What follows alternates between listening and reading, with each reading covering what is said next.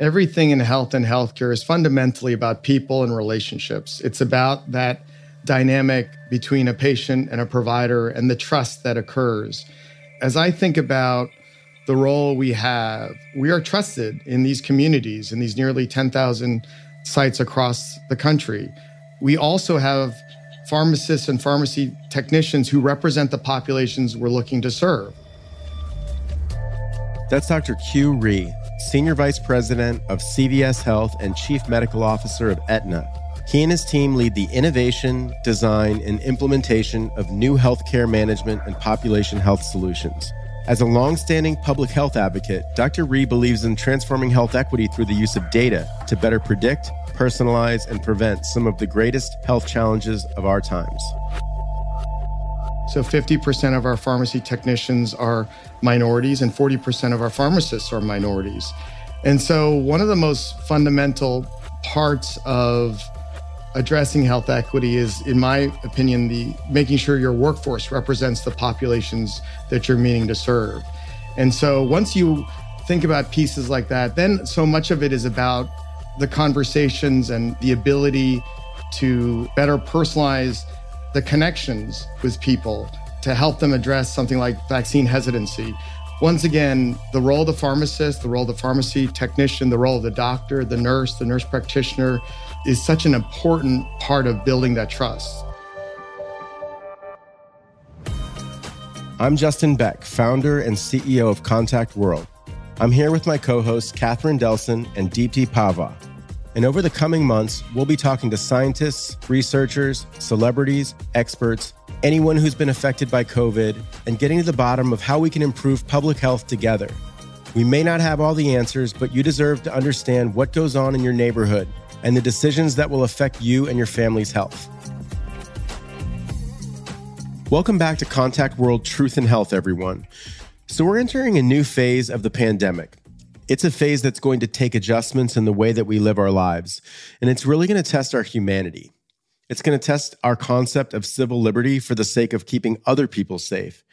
And it's going to test the way that employers and businesses conduct themselves, especially so we don't actually create more disparities or inequities that we've talked about during this show. So Deepti, in this, our last episode of season 1, you had the incredible opportunity to speak with Dr. Rhee, Senior Vice President for CVS Health and Chief Medical Officer for Aetna. CVS operates about 10,000 pharmacies, and Aetna services more than 20 million members in the United States. So this is a pretty cool opportunity. It felt to me like this discussion captured all of the themes from season 1, namely health equity, data, and the importance of public and private partnerships. Can you tell us more about what you learned? Absolutely, Justin. I mean, talking to Dr. Rhee was really about prioritizing equity in the light of current pandemic, and also how private companies like CVS Healthcare play such an important role in targeting social problems such as health equity. We talked about the role of data, the collection of data, the predicting and trends and outcomes, as well as how that should be converted into insights, make them more intelligent and actionable. Also, how important it is in the first place to collect that data, and identifying these health inequities and their drivers is essential for achieving success with the most common problems in the world. So I would just say monitoring the health inequities, which is very, very crucial, but also to find out who is being left behind. How do you find that out? How do you inform health policies, programs, practices that aim to closing the existing gaps? That is only possible once we collect data, we have the data, and we convert that into insights. And I know, Justin, that we have been ourselves also working a lot in this direction. I would love to have your take on the role of data. Well, I love how you and Catherine tend to have such an optimistic view of the way that the systems work. And as you guys know, I'm an optimist, but I actually think that what we've learned this year together with our listeners is that a lot of the data is actually deliberately eliminated from the system because you can't fix what you don't know. I think that one powerful term that really stuck out to me was when Abigail Echo Hawk called it data genocide. And that's a really harsh term, which I understand, she uses for maximum impact because that's what it really is. But what I think about the role of data, I'm really excited to be partnered with Satcher Health Leadership Institute and the Health Equity Tracker Project, which was a multi-month initiative involving numerous stakeholders, from people in Congress to membership of a bunch of organizations at the highest levels, and trying to figure out how to fix the system, the way that we collect data around health equity. And I think that the broad theme is that we can't rely exclusively on government to do this. It has to be something that, from our perspective and what Contact World is doing, it has to be almost forced and installed. So what I see is working with local health agencies and working with private organizations to install ways that they record the health equity data. And then we get the insights. Yeah, and I also think, as much as we talk about, the government piece and our part in finding and sourcing for solutions, it's also good to see a big company like CVS being vested in that and having a stake in seeing that there are inequities out there and that it's not just a burden or responsibility of the government to settle that. Absolutely. Justin and Catherine, what you both are actually saying is that what is a result of this pandemic, maybe it's been accelerated a little bit, but what we've actually come to realize is that what we need is a collaborative and a public-facing data platform, which is exactly what Health Equity Tracker Project is all about, which is completely devoted to addressing certain societal issues which have been always there, like health equity implications for vulnerable populations. But also, they would eventually help in population health in general for everybody. And to that extent, we also talked a little bit about data philanthropy. What we talked about was that how important it is in terms of data donation in the pursuit of helping others. I was reading a report that said that today, approximately half of all the deaths in the world go unrecorded. And health policy decisions are often based on inadequate information. And we do talk about a lot of data being generated, at least in the private sector, because of the big data and all the other technological advances. But society as such has not yet fully embraced the remarkable benefits that data-based predictions can contribute to the global prosperity and resilience in the times of crisis like this one. And I definitely agree with the fact that it is imperative that private and public sector organizations work together to construct ways to safely and productively utilize data for the benefit of communities around the world. What is your take on that, Catherine? I think collaboration is the key. And unfortunately, it's how does it happen? How do we mend the communication gap between the public and the private sector so that they do work hand in hand? But definitely we need to have those conversations and really merging, because at the end of the day, we all have the same interest, and that is to see things equalized across the board for everyone. Smart Health RM, our core software with Contact World, is actually focused on the bridge between local health agencies and then the community. And namely, Dr. Allen, who you remember we have interviewed earlier this year, the chief of programs at the National Association of County and City Health Officials, talks about how the other stakeholders in public health include schools, employers, healthcare providers, long-term care facilities, mental health and drug treatment facilities, and the corner store / pharmacies, So it takes people like Dr. Rhee, it takes people like Daniel Dawes, it takes people like Dr. Allen at NACCHO, beyond just the companies. It takes the people that are carrying this torch to fix the system. It takes people like us, too, that are looking at all of the issues that exist and actually just saying, like you said, Catherine, what are we going to do about it? Well, we're going to implement systems and local health agencies and these stakeholders that help enable the use of data and collection of data. But we also have a big job to do, because while we're trying to talk about data philanthropy, one of the issues we face is the abuse of data from social media companies and other companies like that. That's like a big challenge, because on one hand, we're talking about why it's important that we're not going to use data. Like our company isn't even allowed to. Our charter restricts our use of commercializing personal data like that. We don't talk about that enough. But when we think about data philanthropy, we're swimming against abuse of data by a lot of multinationals, and it's hard to cut through that. Yeah, very interesting, Justin. And in that spirit, we had also talked about a little bit on the data privacy and how trust and transparency are such an important part of it. there are ways, rising new techniques where companies and governments should be thinking about privacy by design to understand what is the data that you need to collect. How do you minimize that data for the insights you need to generate? You don't need to collect everything, because that's when you start building lots of data that may or may not be used in the end, and that may be also used not in the right ways. So I think we all equally need to start working on privacy by design and ethics when it leads to data-based strategies. I totally agree with that. And I also think another piece is to add some accountability for the outcomes, right? When we're collecting the data, how is the public being made aware that this is how it's being used and how it's being used to benefit them in the long haul? I promise you, if they're really fully aware, then they'll become more vested in the outcome. And that's why they'll be more willing to share about how it's going to help them, help their community, and make things better across the board. But when we take the data and we do, God knows whatever happens to it, and then the person gets more reluctant, why should I allow you to have access to my data when you're going to use it for, other things and not necessarily for the benefit of the public as it should be used? Right. And then there was one other thing that we touched on earlier. We talked about the other larger initiatives that might spring forth as a result of the pandemic. I learned this morning about something called the Driving Public Health Forward Plan, which is what is being kind of shaped as a 5-year plan that is kind of building on everything we've learned from the pandemic and making a more concerted effort to resource public health agencies and implement things like we're doing with the Health Equity Tracker Project. So the stakeholders involve National Association of County and City Health Officials, with whom we're aligned, the Association for State and Territorial Health Officials, the Big Cities Health Coalition, and the Public Health Accreditation Board.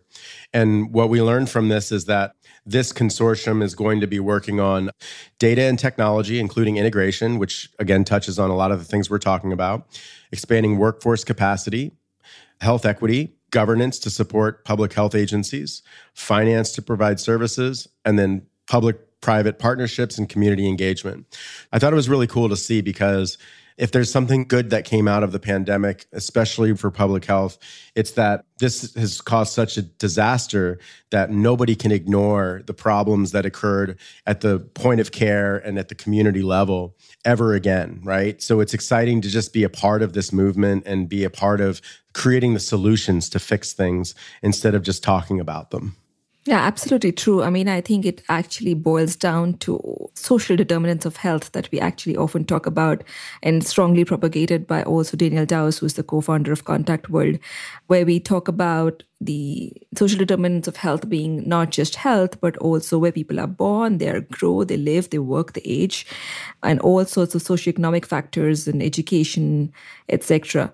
Catherine, what do you think about social determinants of health as it ties into healthcare and health equity? Just going back to what Justin was talking about first is I think it's important to realize that there are so many different solutions that can be generated. And as time goes on, we're always going to see more and more people get involved. And I am impressed with the level of creativity and not just what we do and the solutions that we provide here at Contact, but also to be able to see that people will put things together that will address issues in the future. So I applaud those efforts. And I also want to caution people that just because one thing is being done on one end doesn't mean there are other things that can be done to make things better. So I'm glad to hear about what you've learned, Justin, and it's amazing. And I hope we get to be a part of that in some way, shape, or form. But as far as what you were saying earlier, Deepti, I loved when you said that we should make health a shared value. How about that, right? It sounds so basic, but it's not. It's going to require some adjustment for people to actually see that, because there's always going to be people who, because of their backgrounds, because of socioeconomics, who are always going to see healthcare as a privilege and not something that's like a necessity or something that they should have access to on an ongoing basis. 5 years from now, when we're talking, it's going to be, hey, this has been normalized. This is our new normal, that healthcare is a shared value. So for this 10th and final episode of Contact World Truth in Health Season 1, it's fitting that we feature another public health and health equity icon in Dr. Q Rhee. Building on what we've learned from Daniel Dawes and the newly launched Health Equity Tracker Project, Q brings a unique perspective of putting health equity into practice at massive scale. Since his role influences operations for about 10,000 CVS pharmacy locations and more than 20 million Aetna insurance members. So let's dive into this discussion between Deepti and Q.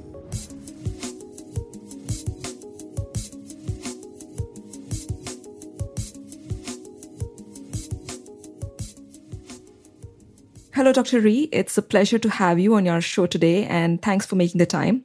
So first of all, congratulations on assuming your new role as the Senior Vice President for CVS Health and Chief Medical Officer at Aetna, where I believe you will be leading the innovation and design and implementation of integrated healthcare management strategies and population health solutions. As a start, would you like to talk a little bit about your new role and the transition you recently made? I've been interested and committed to health equity my whole career. So I'm excited for this extraordinary opportunity to work with nearly 300,000 amazing people across this country who are looking to address, especially during this pandemic, health equity. Just a little bit about my personal history and my personal background is I'm a primary care physician by training, so internal medicine and pediatrics. My first job right out of residency was actually in Washington, D.C., in Columbia Heights at the corner of 14th and Irving, where I served mostly underserved populations, many immigrant populations from El Salvador and Ethiopia. And right across the street was a CVS pharmacy. And at that time, you can clearly recognize that health and healthcare is a team effort. The pharmacists across the street played a very important role in the care that we delivered in our community health center. We generally focus on health equity as the foundational element of this show, and it's also a major focus for our company. I mean, you already mentioned about, how close you are to health equity as a cause. How does your new role at CVS Health and Aetna provide you the opportunity to pursue it?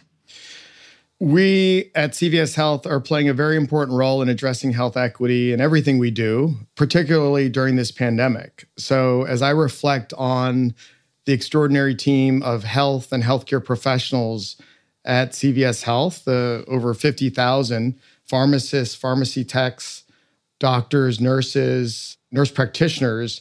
During this pandemic, we've been able to deliver over 15 million tests for COVID. Over half of those are in underserved communities.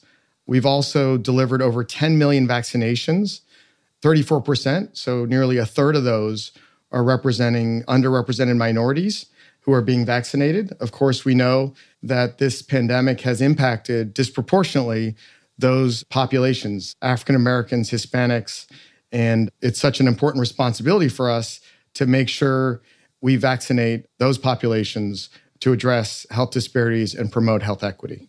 So as you rightly said that, CVS has been involved with the testing of COVID-19 and more recently, the administration of vaccines received directly from the federal government, and vaccine equity being one of the most important areas of attention at this point in time.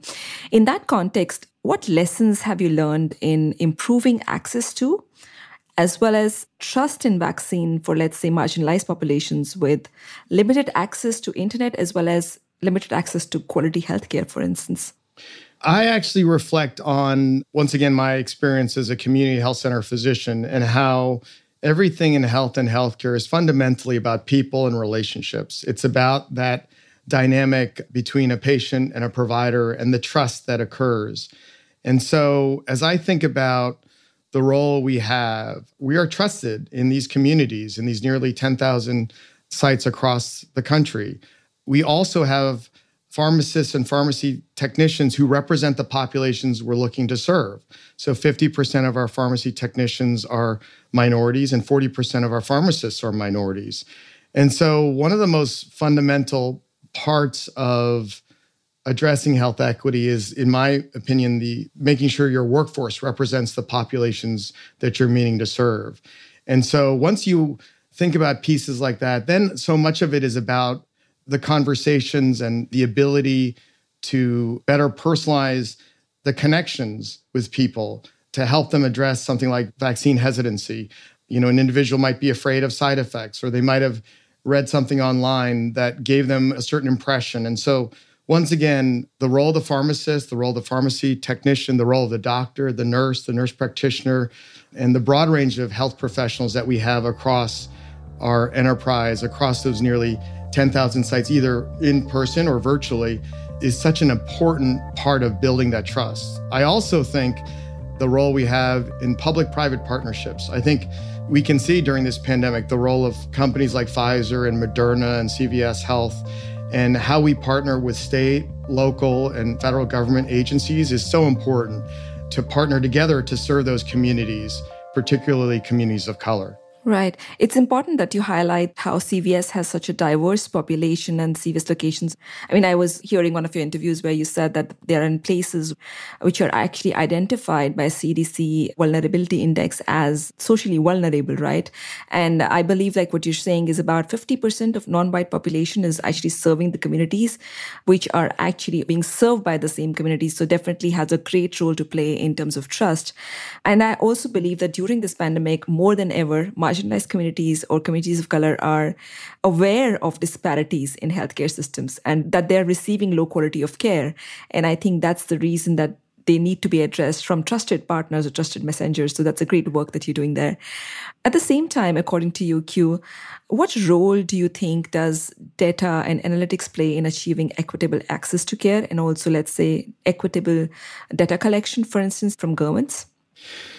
The principle of data, in my view, and I'm also reflecting on my past decade at IBM, where we looked at the role of data and analytics and artificial intelligence in supporting and advancing and transforming health and healthcare. And we're applying many of those same principles here at CVS Health. So the concept that I want to highlight for the listeners is it's not just about the data, but it's about the insights you get from the data. And so the piece that I want to highlight as it relates to data is that it's important to have trust as you collect data. And so once again, going back to the principles that you want your workforce to represent the populations you serve, you want them to also be representative of those populations because of the sensitivity that's important as it relates to collecting what I would call health disparity relevant data. So race and ethnicity, for example. We're very proud of the fact that we collect that data in a very sensitive and trusted way. And so data trust is important. But then, as you stated, the next piece is how you translate that data into insights that are actionable, that are relevant, and that help address health disparities.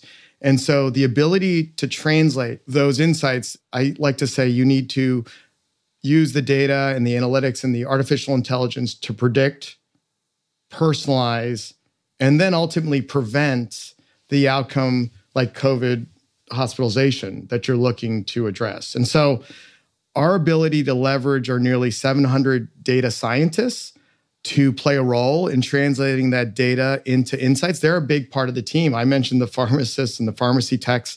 The 700 data scientists play a very important role in translating that data into insights. And one great example of that is we learned quite a bit as it relates to the flu. And you can imagine there's a lot of retrospective data related to flu vaccination rates that have historically been delivered at and through a CVS pharmacy. And so our ability to use that data and then apply predictive analytics with those data scientists and then personalize with 91% accuracy the individuals who are likely not to get vaccinated. Then the next piece of that is personalizing an intervention that we know will close that gap. Because it's one thing to know, it's another thing to figure out how to reduce the gap and get someone who normally wouldn't get vaccinated to be vaccinated. And some people, it's the mode of communication, it's the manner in which that communication is brought. It might be issues of vaccine efficacy or safety that need to be communicated effectively to that individual to have him or her address that vaccine hesitancy that might play a role. I also think in the age of the pandemic, convenience and access, the fact that 85% of Americans are within 10 miles of a CVS plays a very important role. You know, my experience as a primary care physician is that many people spend a lot of time in waiting rooms to see their doctor in hospital settings. And especially in the age of the pandemic, many people are looking for the access and convenience of their local pharmacy and the trusted broker of a pharmacist to deliver that vaccine very quickly.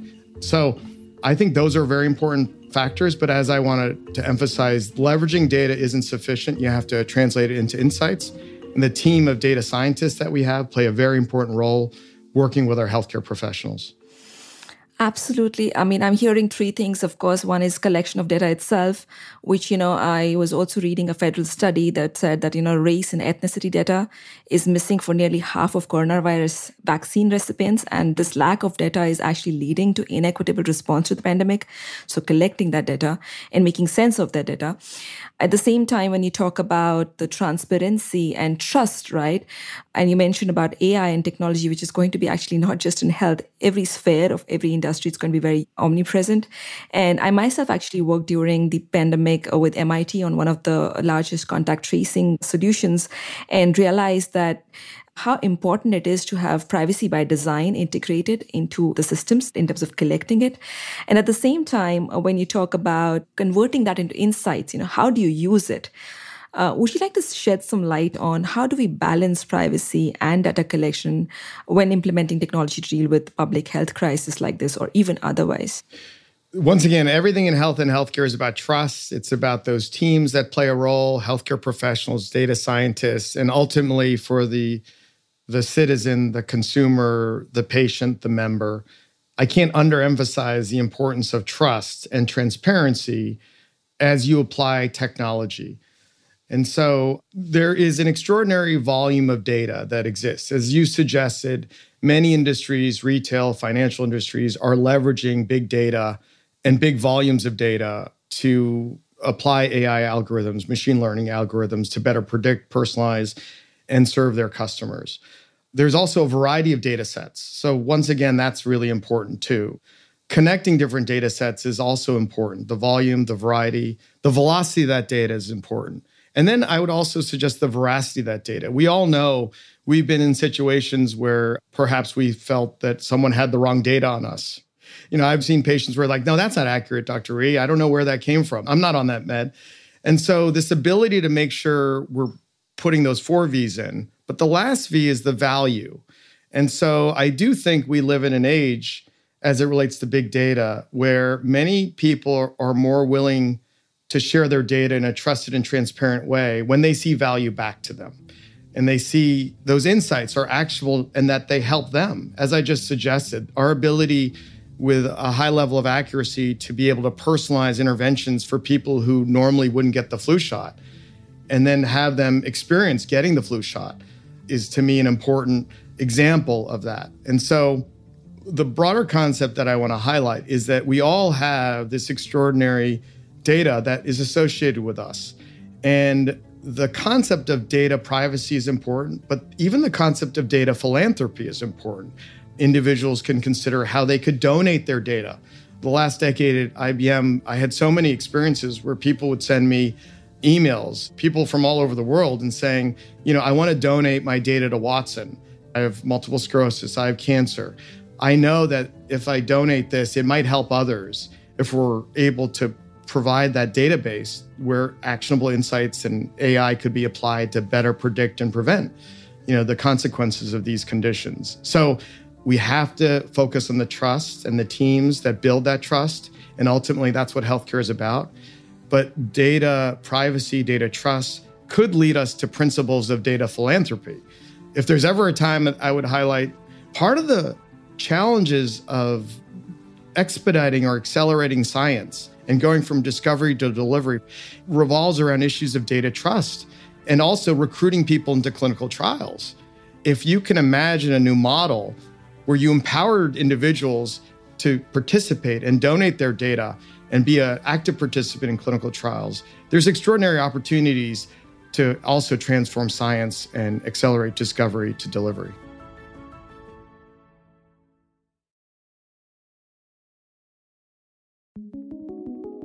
Let me switch gears here a bit and talk about, as we understand your new role at CVS Health includes commitment to health, housing, equitable access to care. And one of the key initiatives in current pandemic are definitely linked to vaccine equity.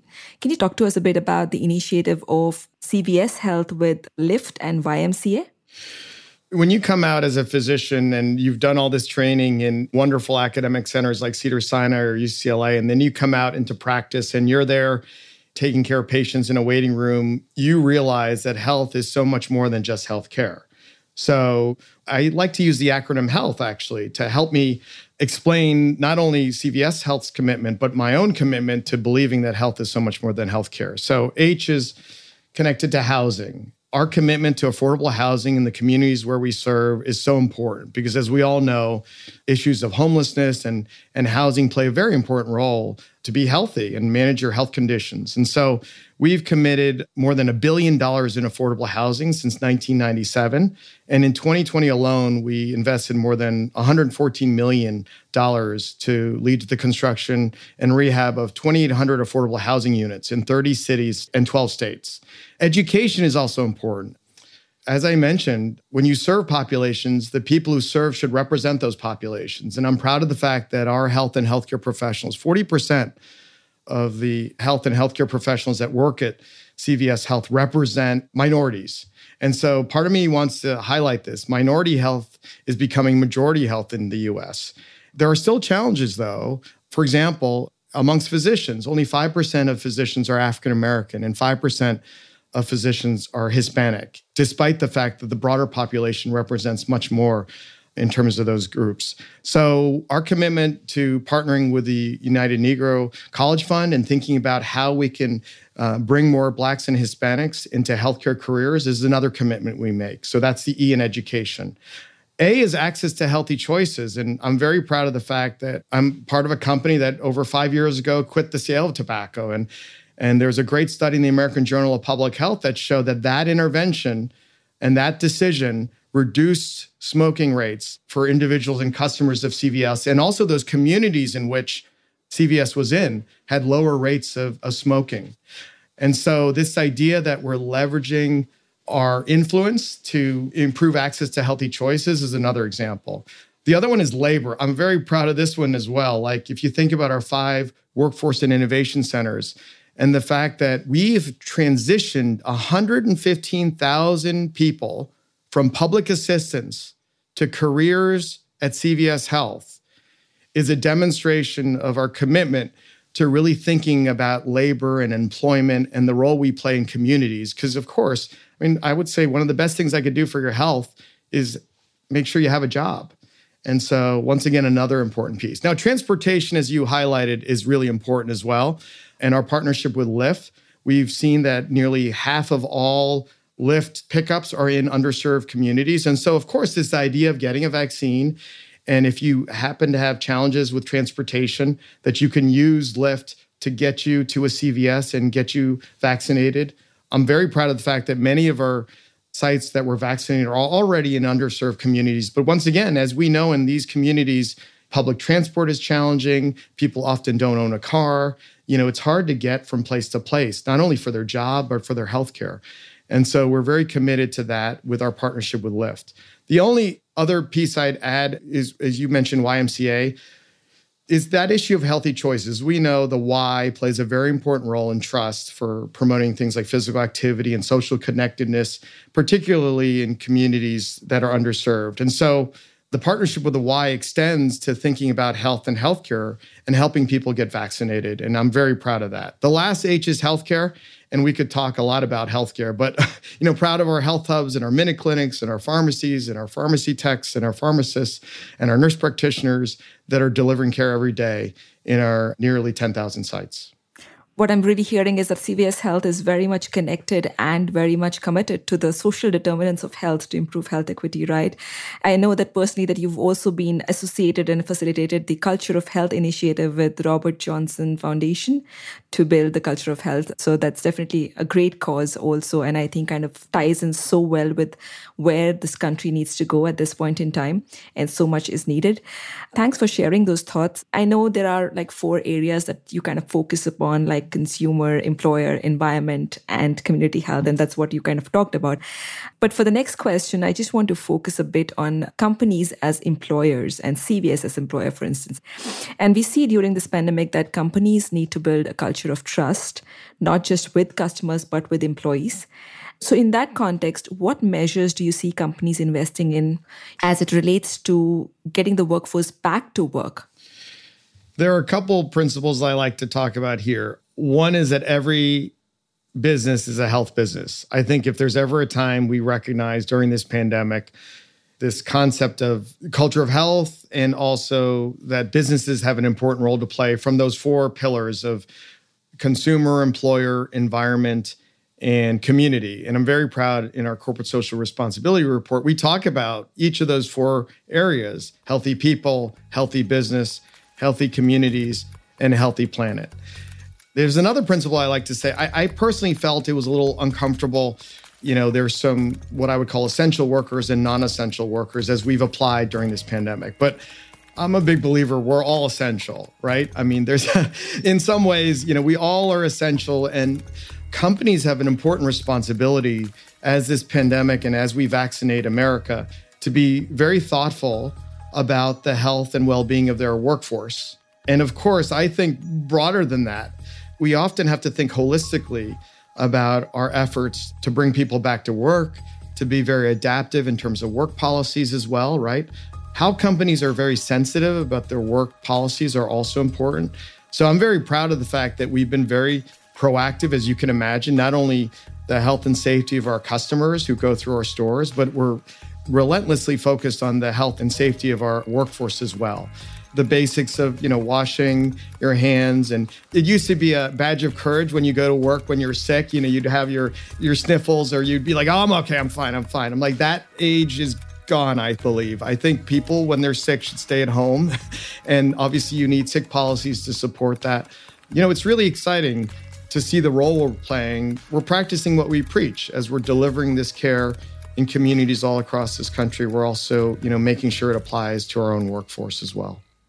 What I'm really hearing is more about the education that is involved, to get the employees back as well as thinking about their families and, protecting them, and also maybe installing systems within your locations as well, right, to kind of manage those populations well. This is something that is happening overall during the pandemic, and the companies are taking care of all of these things. They're also because they want workforces to come back and also come back healthy. But how do you see those measures evolving as the pandemic is managed more effectively in the US, as we achieve broader vaccinations, for instance?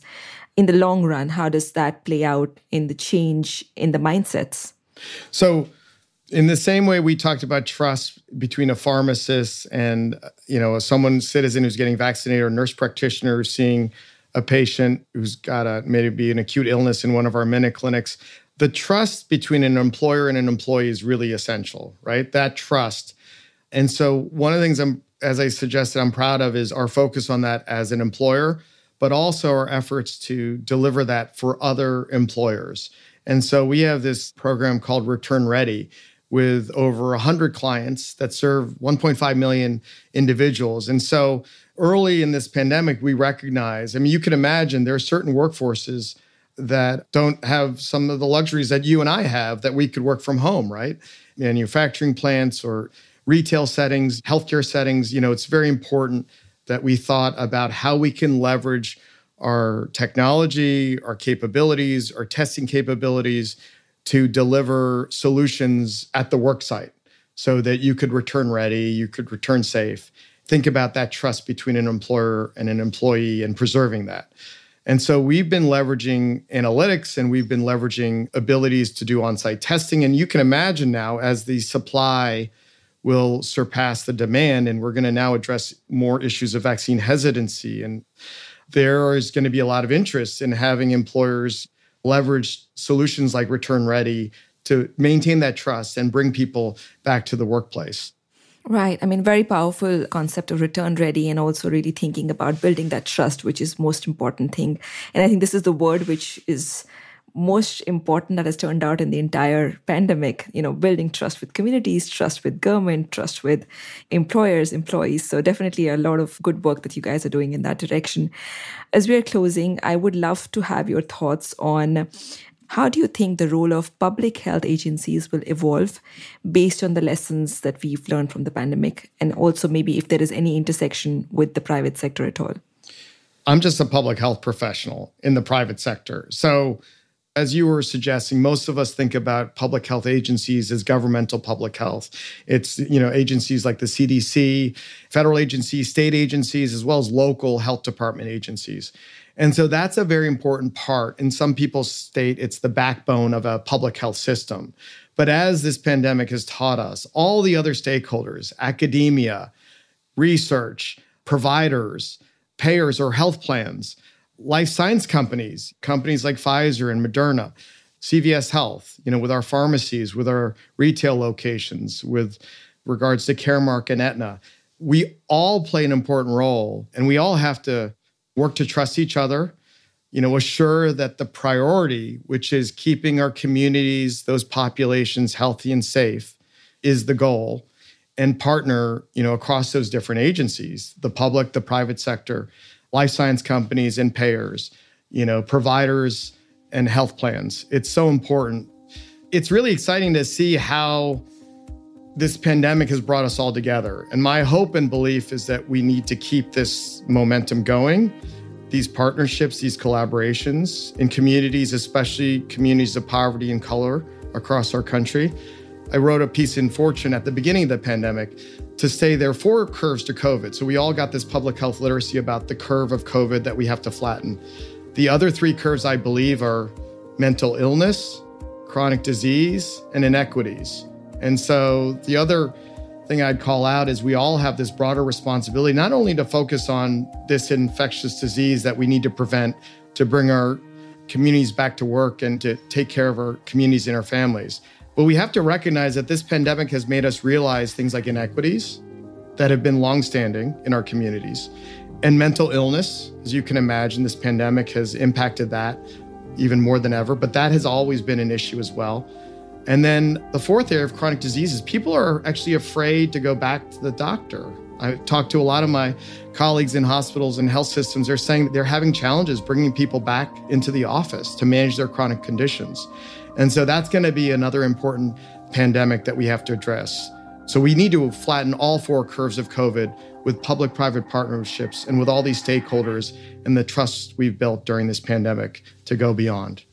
I think the 2 statements I take away from here are really very powerful and very compelling statements I find personally is we're all in public health and all businesses are in healthcare business. I mean, I think both of them are such true statements that people should be actually really working towards. Thanks a lot for your time today. And we also know that at CVS, the mission is to make healthcare more accessible, more affordable, and simply better. And I'm certain the expertise and leadership you are bringing to the table throughout your career, but especially right now throughout the pandemic and going forward, it has certainly helped the cause and will do so also in future. And just want to emphasize that we really value your vision and the thought leadership you bring and wish you all the success in your new role. Thank you. Thank you so much. Thank you to all your listeners as well, and all of my partners at CVS Health. Thank you. So Catherine and Deepti, as key team members at Contact World, what have you learned about the way that Contact World is poised to improve public health systems? What I've learned from this season is the sense of humanity and community required to really change systems. I think a lot of times when you look at inequalities and deficiencies in systems and public health system in particular, you think, well, the government needs to do something, somebody needs to do something. And we take away the level of accountability for the human connections that we must have in order to address those issues in looking at how these issues affect people, not just financially, but emotionally, mentally. There's so many components. People talk about what's happened with the virus and COVID-19, but people also miss out on the human level affectations. And there's also the resiliency and the level of creativity and enterprising spirit of people who took on the challenges to address them, to speak out, to set the standard. And people like Daniel Dawes, who led the Health Equity Project, people that we've spoken to throughout the season of the podcast, shedding much needed light on the disparities. Those are the heroes, the courageous warriors who stood as really the activism frontline to lend their time, their credibility to the issues and really stake their reputation to really let us know how to address these issues that we're facing. So although the season has been about the pandemic, I think I would choose to rephrase it and say that it has been about how a community of activists or credentialed professionals choose to lend themselves to helping shed light, to helping us in seeing the bigger picture and solving for the solutions that we need. I think it's that community of people with a sense of humanity who wanted to see the systems change for the better, who wanted to shed light on the stories that needed to be heard, like Fiona's. So I hope listeners, when they hear this season, I hope they can put themselves in the shoes of the people who have been affected by this pandemic. I hope that they will, in turn, be moved and have their sense of activism activated. This podcast and this season entirely has been such an eye-opener. I've learned personally so much from it. The number one thing that I've really learned here is the root cause of health disparities typically occur outside of the four walls of a hospital or a health system. Almost every guest on this show highlighted how the communities of color and minority populations have been disproportionately affected during the pandemic. COVID-19 has not been the great equalizer at all. The social factors such as where you live, where you work, where you play, have actually led to what you've experienced during this pandemic. And secondly, the barriers and the roots of COVID-19 and the disparities that we see are in systemic and institutional racism that is not just a historic phenomenon. It's real. The coronavirus has laid bare the existing inequities in the infrastructure and in the health ecosystem. Throughout the season, we enabled discussions to get to the bottom of what's happening with these disparities.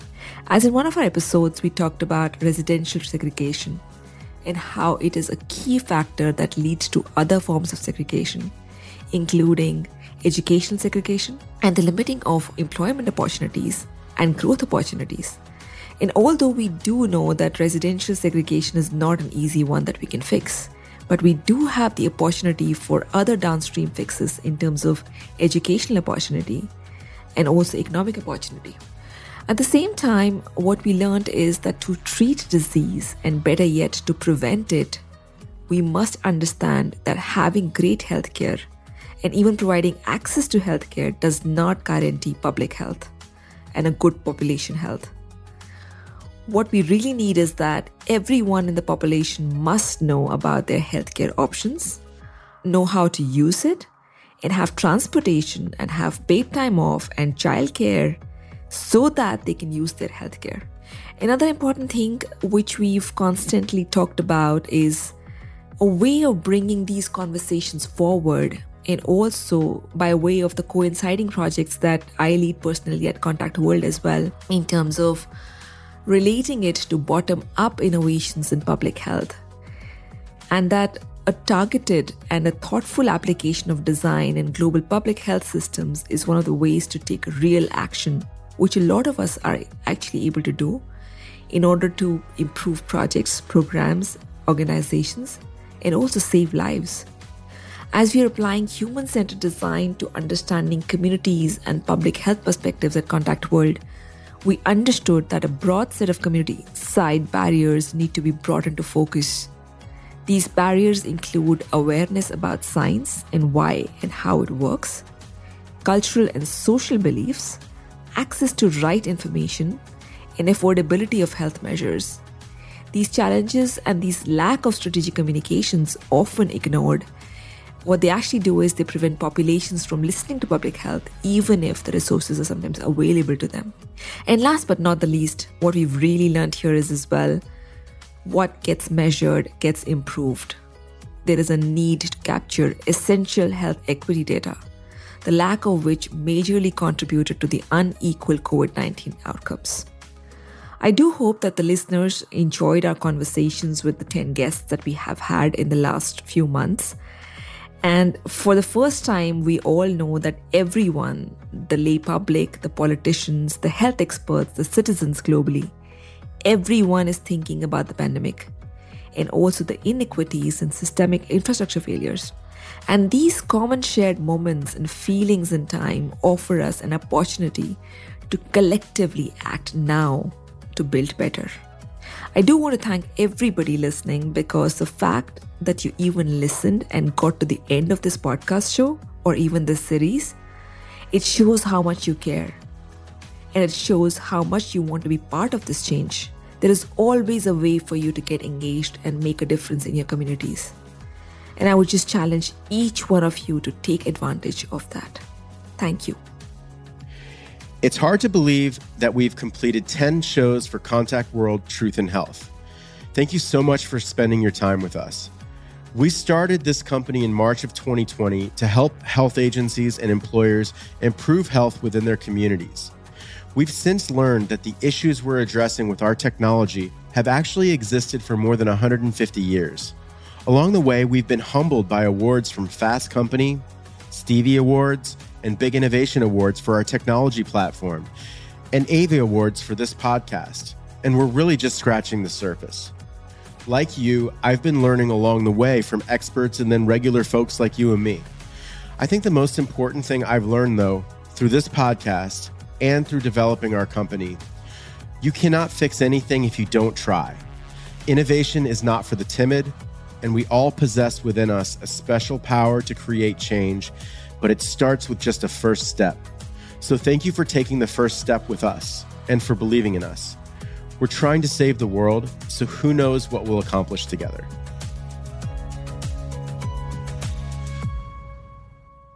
Listen to Contact World, the podcast, on the iHeartRadio app or wherever you get your podcasts.